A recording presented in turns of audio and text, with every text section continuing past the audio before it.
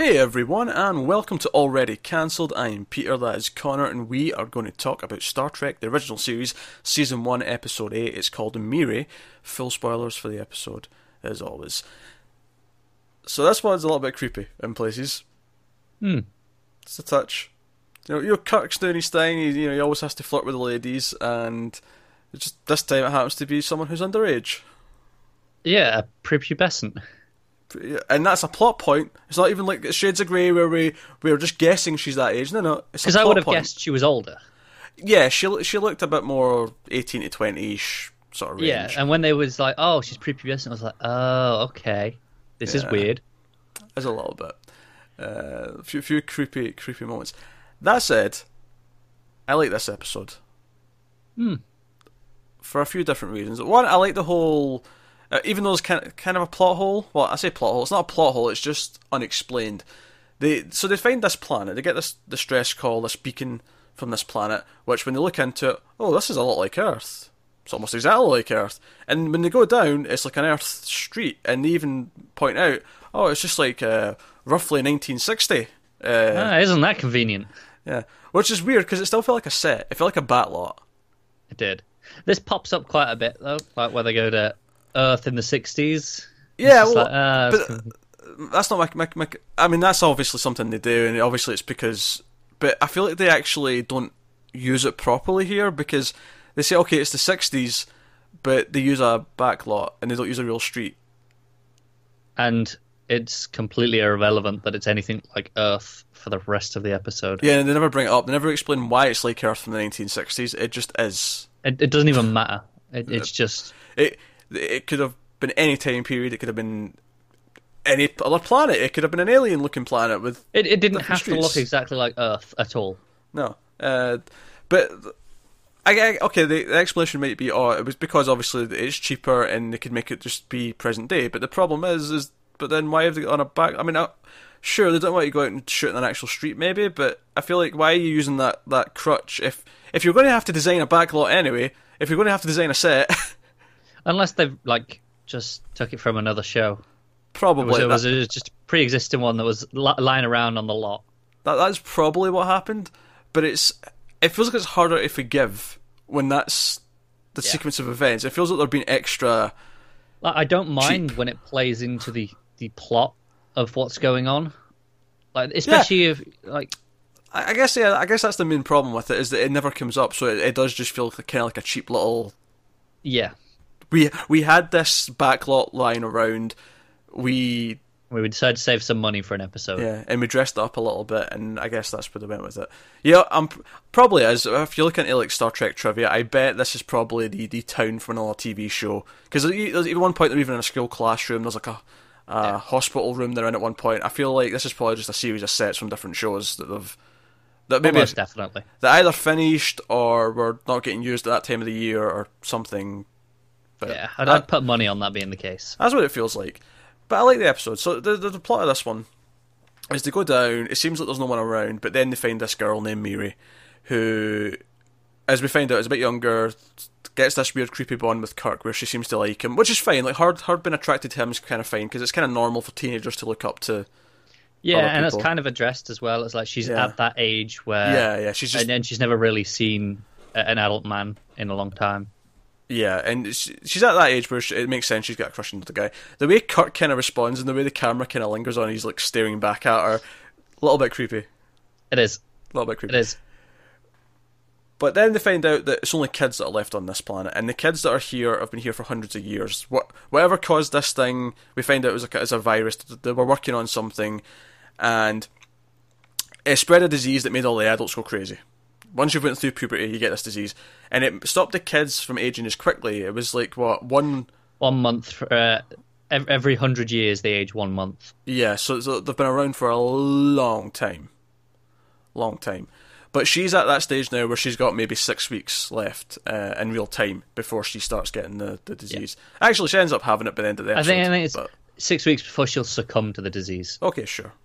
I wouldn't have complained about that anyway, because it's just a rough estimate based on the 10 minutes that McCoy and Spock have had to...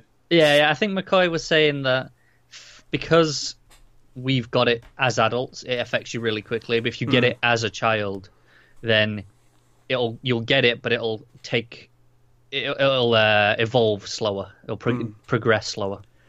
Yeah, so that's the sort of setup, and that's the sort of predicament they're in.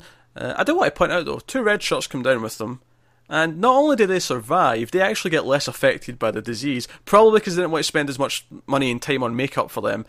Because obviously, Spock doesn't get any symptoms. They establish he's just a carrier because he's a different species. He's not human, so that's fine. Yeah. But Kirk, McCoy, and Yeoman all have visible big splotches of things that appear and gradually get bigger throughout the episode. The red shirts, they've got a little smudge on their face. It amuses me. There's a few times near the start of the episode when they're investigating, before they find Miri, I think, and Spock's like, "Hey, you two, go over there," and they run off. I'm like, "All right." I was like, "Okay, this is where they're dying," and then they just don't. So not only do they not die, they get less affected with it. It's almost like a weird perk of being a red shirt where you're not as important, where in this case they face less threat than everyone else. Yeah, exactly, because no one cares if they die. No one cares if they're in danger. So sometimes being a red shirt is actually a superpower. It's the opposite. Exactly. It's nice to see have some benefits every so often. But we find out that Miri's actually still in cahoots with, even though she seems like she's being friendly, she's in cahoots with all these other kids who hate adults. They have their, I can't remember what the words were for them, they've got their own names. Grups, there you go. They call adults Grups, and they've not seen Grups in a long time. We also find out that the food's almost done as well, that they've had enough food to survive this long. Yeah, because it's been about 300 years, I think they said. And they've got maybe 6 months left. So, but the reason why I like this episode is it becomes this kind of commentary on the other. And what I mean by that is, human beings as a species, we're very clan-like and territorial, and you become... And this is kind of where racism and stuff like that comes from, where you see, oh, we're part of this group, and we've always been part... Oh, there's another group that have come in. Oh, what's this different type of person? And it kind of becomes a moral play on that, where the kids see the adults as this different group, and they're hostile towards them, they try and stop them, and it all results in Kirk convinces Miri that they're not the enemy, and he has to come in and convince them all, look, we're not different from you, we're here to help, but the way he has to convince them, and their prejudice, and you're the other, you're the person that's going to cause us harm, and you're evil, and you're just going to go crazy, because that's what you're like, you're this type... Yeah, it works a lot, because obviously they're all kids, so, and even though they've aged in terms of years, they haven't got any smarter, they're still kids inside. There's been no one to teach them, they're more susceptible to this kind of thinking, even more so than adults, even though, sadly, adults are just kind of susceptible to it. But it's like it's saying this is a base reaction, because like you say, humans are tribal by nature. Yeah, that's what it felt like to me, and I thought this episode in particular felt very ahead of its time in its messaging there. Yeah. And it was when Kirk has to go into the classroom, and they actually beat the shit out of him. He's got blood, like they all beat him up. And although I do want to point out, the first person who hits him with a bat, one of the kids hits him with a bat, and he tries to hit him with a bat, and Kirk grabs it and throws it to the ground. You could have added a bit of a sound effect to make it sound as if it weighed more than... Yeah, the foam that it was. Yeah, it sounded like I would even say it sounded like one of like a hollow, like it was hollow plastic. Yeah. So it was almost like when you drop like a tube, like an empty tube of something on the ground. That's what it sounded like. I was like, add a sound effect, make it sound... I'm actually extra surprised, given that this is the remastered versions that we're watching through, that they didn't add one in. They didn't add a little clank or a little... Yeah, because obviously they fixed a lot of things visually. I just surprised they didn't add in that. It's not like it would have taken much time. Yeah, but that was there, and I think the messaging in that sense was quite good. And obviously, being Star Trek, Kirk does convince them in the end. Yeah, Kirk gives a Kirk speech. He gives a Kirk speech, and he does the thing, and it's kind of what Star Trek is. I think it becomes more, and I've not seen much of Next Gen, but I'm very familiar with Picard is even more diplomatic. That's Picard's thing. He gets very... He's all about reasoning, and Kirk does that to an extent, but at the same time, it's the 60s and it's an action show, so sometimes it does come down to punching and stuff. More than sometimes. Yeah. Which, by the way, why is it whenever people land on a post-apocalyptic world, or there is a post-apocalyptic world on Earth, why is it always a tricycle that's the thing lying in the ground? Always. Without fail. I think this is something that is to do with the 60s thing, because I always associate, whenever I see that, it's associated with like, oh, it was post-apocalyptic from around the 60s. And during the Cold War era, yeah. So I think it's just associated with that time period rather than maybe post-apocalyptic itself. Yeah, I feel like even like Terminator 2, when you see like the burning, there's even a tricycle in that. Yeah, there's bikes as well, I think, but it is. I know what you mean. It's one of those things. It's always a tricycle. I wonder if it's because it's inherently childlike, because it's children that ride the tricycles. Oh, of course, yeah. You're going for this is how bad the apocalypse is. The children have died. Yeah, and ironically, in this episode, they've not. They're the ones that have survived. Yeah, but it's an easy way of showing that, isn't it? Yeah, no, there's reasons. But there's other child things you could pick.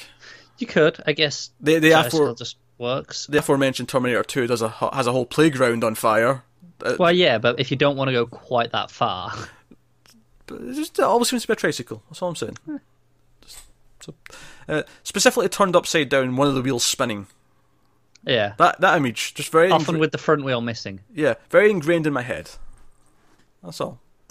But no. So we had that. We also had... As they're getting sick, it's making them go crazy, so their tempers start to flare up and all that. And we have this, again, a little bit more of that Kirk Yeoman kind of attraction comes up. Yeah. Even Miri feels kind of jealous. Just you get the sense that she's jealous of the attention that Yeoman gets. Just all fun little moments, I think. Yeah, because you have Yeoman talking to Kirk about it. Yeah, she even says, sometimes on the ship I try to get you to look at my legs. Yeah. And then she shows her leg and it's like covered in the disease and... Kirk's like, I'm good, Ta. I'm good right now. Maybe later. Maybe McCoy, fixes the... And that's the other big thing I thought was notable in the episode, is that they need the communicators, which the kids have stolen, to find out, to test the serum, the antidote that he thinks he's made, but they have to check it with equipment to make sure it's not lethal or whatever. And they're waiting on the kids getting back to do it, and Spock goes to find Kirk because he's been gone a while. This is when he's been away giving his speech.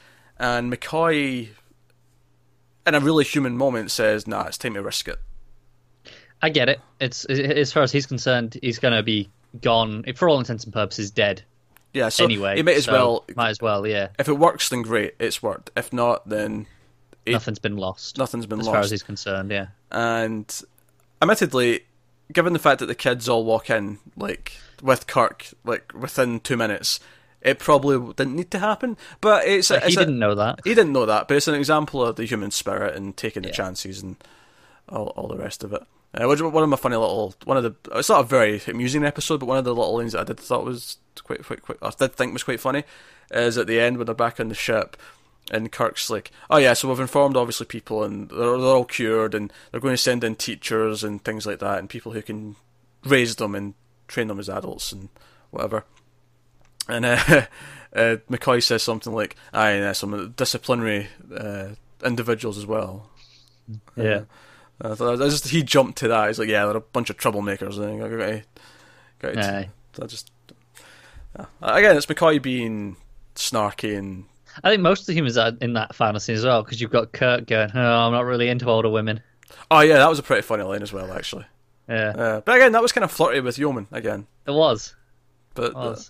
Yeah, but I added it back into the creepiness where he's like, she really loved you, Kirk, and he never did anything in return, but it was just the long stares and oh, Mary's a very pretty name, and then she's like, Jim's a nice name, I like it. It's at a point, it's like it clarifies that he's just using her. Oh yeah, he's playing. Before that, it doesn't feel that way. He's playing along with the crush to so she'll help, and it's an easy bridge to form so that she'll help them with their investigation, and then eventually help them with the disease and everything else that's going on. It's clear that he's doing that and he's being smart about it. It's still a bit creepy. It is. I feel like, had this been made now, they would have tackled this in a slightly different way. They might have still had this plot, but they would have that way that he uses that bridge would have been tackled in a slightly, or at least would have been addressed how weird it is. Yeah, it was like, well, we've got to do it because we need. It would have been addressed, or the filmmaking would have not played it as straight as it did. The filmmaking plays it here as if he was returning the feelings, even though he's not. Whereas now I feel like the filmmaking would have established that no, we'll film this in a way that says this is not a real. Yeah, it makes it very clear it's one-sided. Exactly, yeah. So, but other than that, I actually really like the episode because I think I like the whole abandoned planet. It's kind of creepy, quiet, searching, all that kind of sense of discovery that Star Trek brings. But then I think the messaging of we can't be tribal. We have to, the idea of the other is. I think that stuff's quite clear in the episode, and I think it's definitely. Again, obviously we stress a lot about Star Trek, but for the time period, it was very forward thinking in that sense. So yeah, I like Miri. It's a good episode. Yeah, it was good. So that's episode 8 of Star Trek. We'll be back next week with episode 9. I was going to say we're getting close to halfway, but there's 29 episodes in season 1, so we're not quite there yet. We're a while off yet. That said, it feels like we've made a proper dent in it now. I know we've got like 20 plus seasons in total to do, but we're getting there. But proper dent. This is so it was. It's a little irritating because we obviously wanted to pick up the pace as soon as we could. Once some shows started dropping off, and then we kind of found out this last few weeks that April is actually really busy, and that's going to last a while. And it's like, okay, when are we going to get time? Summer. I think during the summer we'll probably get a chance to double up for a while. We say that now. We say that now, but for all we know, once we hit June, all the network stuff's finished. Sure, there's a few shows from April still on, but it'll be quieter down. So. Yeah, that's true. Hopefully. But there we go. That's Miri, Star Trek the original series. Let us know what you thought of this episode in the comments below. Like and subscribe and all that stuff. It helps us out a lot. Get us on Twitter, Meld_Fuzz for channel updates, individual Twitters for general ramblings. Connor's got chronic hiccups. If I don't say that often enough because I feel like sometimes I forget that the audience might not know that. Connor has chronic hiccups. He'll hiccup occasionally. The hiccups do not translate to Twitter, so if you get a mine, you'll avoid that entirely. No, he's just annoying for all of his own merit on Twitter. Yes, pretty much. Thanks for watching, guys. We'll see you next time.